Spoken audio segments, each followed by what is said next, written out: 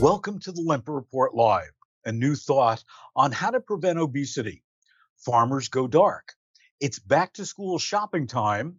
While you may want to stop typing or dictating and use a pen and paper again, the damages from fried foods continue, and on Bullseye, a vodka brand stands out. Let's get started. So, Sally, there's this new study that says you can prevent obesity in the grocery aisle by changing your packaging. Now, for years, we've talked about how the color of packaging affects certain, motivations for people. But what this report says, and this comes out of the Toronto Metropolitan University and the Shanghai Jiao Tong University, what they're saying is the image size on the package itself, and they give an example of gummy bears and Pringles and so on, makes the larger the image, the more you want that product. What do you think?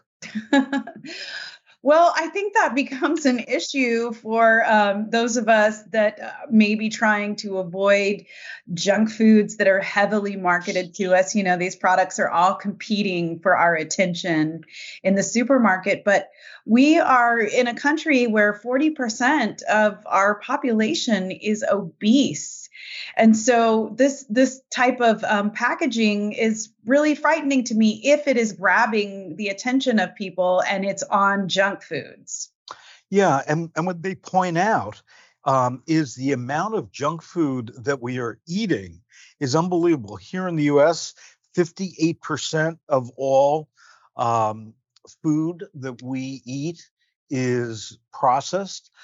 Their recommendation, something that you and I have talked about for years, is that consumers should read the entire nutrition label front and back to make the best formed decisions and not to be swayed by what the image on a package looks like. Red significantly increases the food perceived taste. Green increases the food's perceived healthiness. But also, what's important to understand is these things change. Red has not changed, but green, when I went to Pratt and studied package design, you would never use green on a food package because that put in people's minds mold, that it went bad. White meant healthiness, meant more purity, and yellow, and this study doesn't talk about yellow, but yellow actually makes the package look larger than a competitive product. So I guess the upshot of all this research, and it's great, is that marketers need to understand this. You've got those marketers who want to understand it to fool people, but also marketers have a responsibility to really, understand what motivates people. And what they're calling for in this research are regulations about the size of images that could be on a product. Now, when you pick up a food product, you'll see, little words underneath the picture, illustration, or, larger size to show detail, things like that. And they're saying, let's get rid of that stuff so that people don't want to eat those products, like, an oversized potato chip. Yeah, it sounds like something that could actually work. It's interesting that you brought up the yellow. I did not know that. And it made me think of when I was a kid and all the generic brands in the supermarket were the big yellow box of cereal. Yep. Was the generic brand. And these are very interesting concepts that we don't even realize we're being influenced by when we're shopping. Yeah, well, you got to go shopping when you're not hungry, when you're not in a good mood, when you're not in a bad mood, and now with your eyes closed. So another scientific study has come out that what they're saying is that food can grow in the dark. That it doesn't need the natural photosynthesis that takes place, and it can actually grow foods faster. In the case of algae, 4 times faster. In the case of yeast, 18 times faster, and it uses less physical space and energy than traditional agriculture does. And, now with climate change, with not being able to find labor to work on farms, this is really something that's very important for the industry to pay attention to. Yes, this is so interesting. They're calling it an artificial photosynthesis process, and so instead of using the natural sun, they've come up with another process to capture acetate, which can be converted carbon. And apparently, yes, it is more efficient. I was surprised to find out in reading about this that only 1% of the sunlight is actually captured for carbon in crops. And so this is a great breakthrough, especially as we're looking at our land space dwindling, and farmers are trying to grow more food with less resources to deal with. Absolutely. And, just being able to have a more controlled environment is critical when we look at, all the heat waves that we're having. We look at all the flooding, everything that's going on. We've got to move more indoor farming and be less reliant on Mother Nature. Also, spending on school clothes and supplies this year is going to be a record of $37 million, according to the National Retail Federation. The average family with school-age kids like you and Tony are going to wind up spending $864 for school supplies. What do you think about that? That $864, that's a lot of money. And I'm not sure, that it says the average family, that makes me wonder, how many kids do you have? But just from my own experience, I have 2 children, one in middle school, one in elementary school, and we spent $250 on the school list supplies this year, but we spent, an additional $400 or $500 on school clothes for the kids. So yeah, it makes sense when you look at that number, and things are just so expensive. I also wonder about food. If more parents are going to be switching to school lunch because it's getting more and more expensive to buy groceries and pack those lunches every day. Well, Walmart has noticed that, and they're the number one destination for back to school shopping. What they noticed is people went shopping for food, and then they didn't have any more money, so they didn't go to the school supplies and the clothing and whatever else. So they have to keep on lowering prices for clothes and other non-necessities to get people out of the food aisle. Also, there was somebody that they interviewed from Texas for this piece, and brought up something real interesting that I had not thought about. You probably have. But because of the pandemic and kids, studying from home or remotely or whatever else, they didn't have the extra cost of costumes, musical instruments, field trips, and so on. And now the kids are going back to school. They have those costs on top of it. Yes, it is true, and those things can add up throughout the year. What I would love to see, Phil, for these school supplies is, I would have loved to have seen my local Kroger or Publix or the Target around here that's close to me actually take those local school supply lists and actually bundle those school supplies up for me so that I can go to the store, say, here's the school my kid goes to and the grade that they're in, and get a bundled package of their supplies at, maybe a discounted rate. That's a great idea.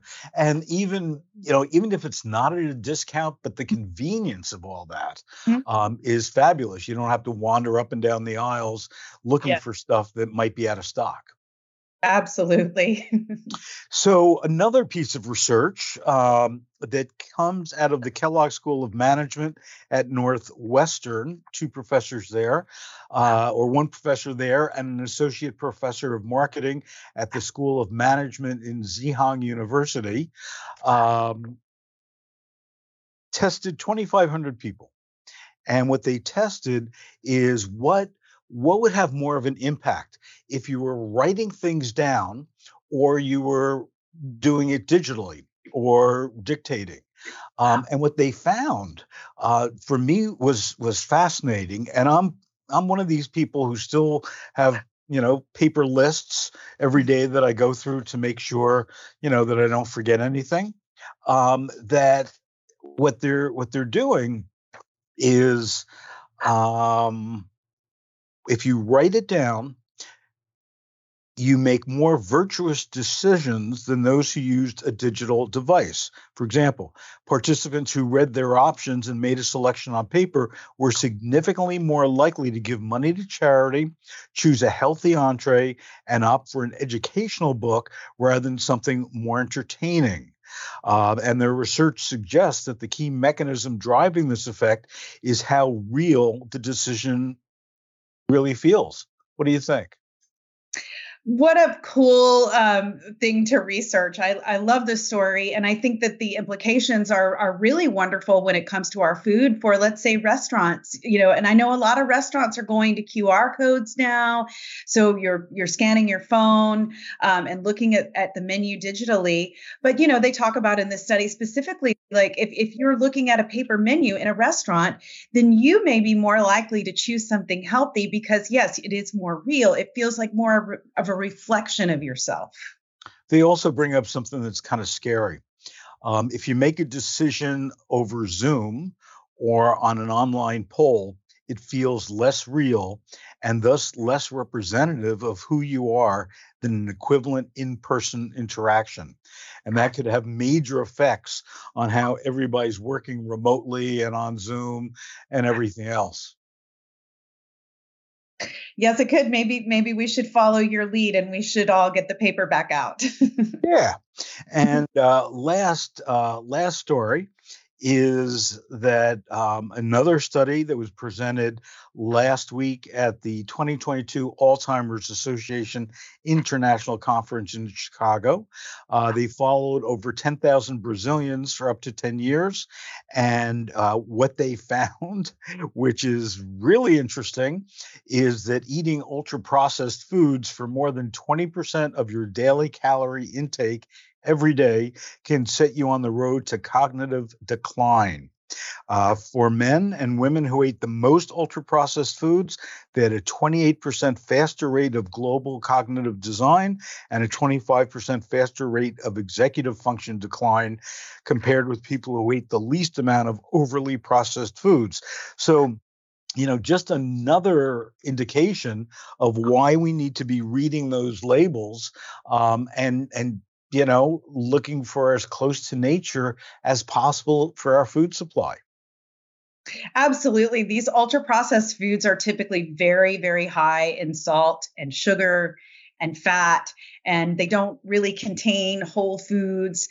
So we've got to be really careful. Also, though, they may replace the calories that you would have gotten from good fibers, and good fiber is what helps, keep your body healthy and balanced. So as you are aging, your body and your brain are aging in a healthy way. So, maybe think twice before you eat the whole bag of chips.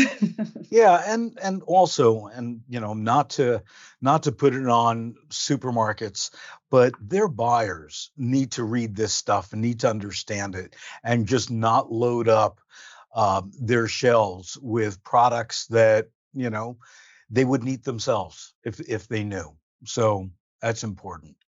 Well, our partners at the CMA and SEMA hosted a webinar with Chase Design featuring a shopper survey that highlighted the bifurcation of categories purchased online versus in store. Let's hear what categories are most common by modality. Members of the CMA can access the full replay of the webinar in the resource library. Non-members can visit catman.global to contact the association about membership. Let's take a look. The other thing on top of that is look at these categories. These are the permanent categories that are not being shopped online by a high percentage. Almost half of people will not buy meat and seafood online. Why? Because they want to touch and feel and see the cut of meat. Same thing with produce. So it's and you look at this for a grocery store, these are the most profitable categories in the grocery store. So if people are putting on their list and their shopping list, the center store stuff, that's where they make the least amount of margin. On top of that, then they're adding these extra costs, hence why you see 22% inflation going on. So it's really, it's pulling itself apart to realize that people are realizing, oh my gosh, I'm spending this much more to actually have a nice to have versus a need to have. On today's Bullseye, we have a major shout out to Tito's Vodka for a brilliant PR and marketing stunt. Hey, we're talking about it, right? They've introduced Tito's in a can. It's a 16-ounce reusable steel can that sells online for $20 with two standouts. When you buy one, the entire proceeds go to your choice of a nonprofit partner. That's cool. Second is that the can is empty. That's right, empty. Watch this 30-second video. There comes a time when every alcohol brand must ask, should we make a seltzer? And our answer is no. Introducing Tito's in a can. It's literally an empty can that we're selling. That's right. You add the Tito's and the soda and the lime and whatever. Now you can drink your Tito's from a double-insulated, refillable, cold, hard can. In all these can-drinking places, we don't make seltzers. You do. The brand is making fun of the hard seltzers and canned cocktail craze that we've reported on here before. Do I think that there's a lot of us that are going to make our own canned cocktails in the Tito's can? Not really. But what I do think is that this promotion highlights the fact that typically these seltzers and cocktails don't use the spirits that their names allude to. Remember Bartles and James wine coolers that replaced the wine once they were hit with malt? They never called it a beer cooler and dropped the alcohol level to just 4%. And while they're still on the market, of course, now in a can, you'd be hard-pressed to find it. Let's watch this category very carefully to see just what the future really holds. Thanks for joining us. Don't forget, archives are on supermarketguru.com, and we'll be back here next Monday, same time, same place, 11:30 Pacific, 2:30 Eastern. Have a great week.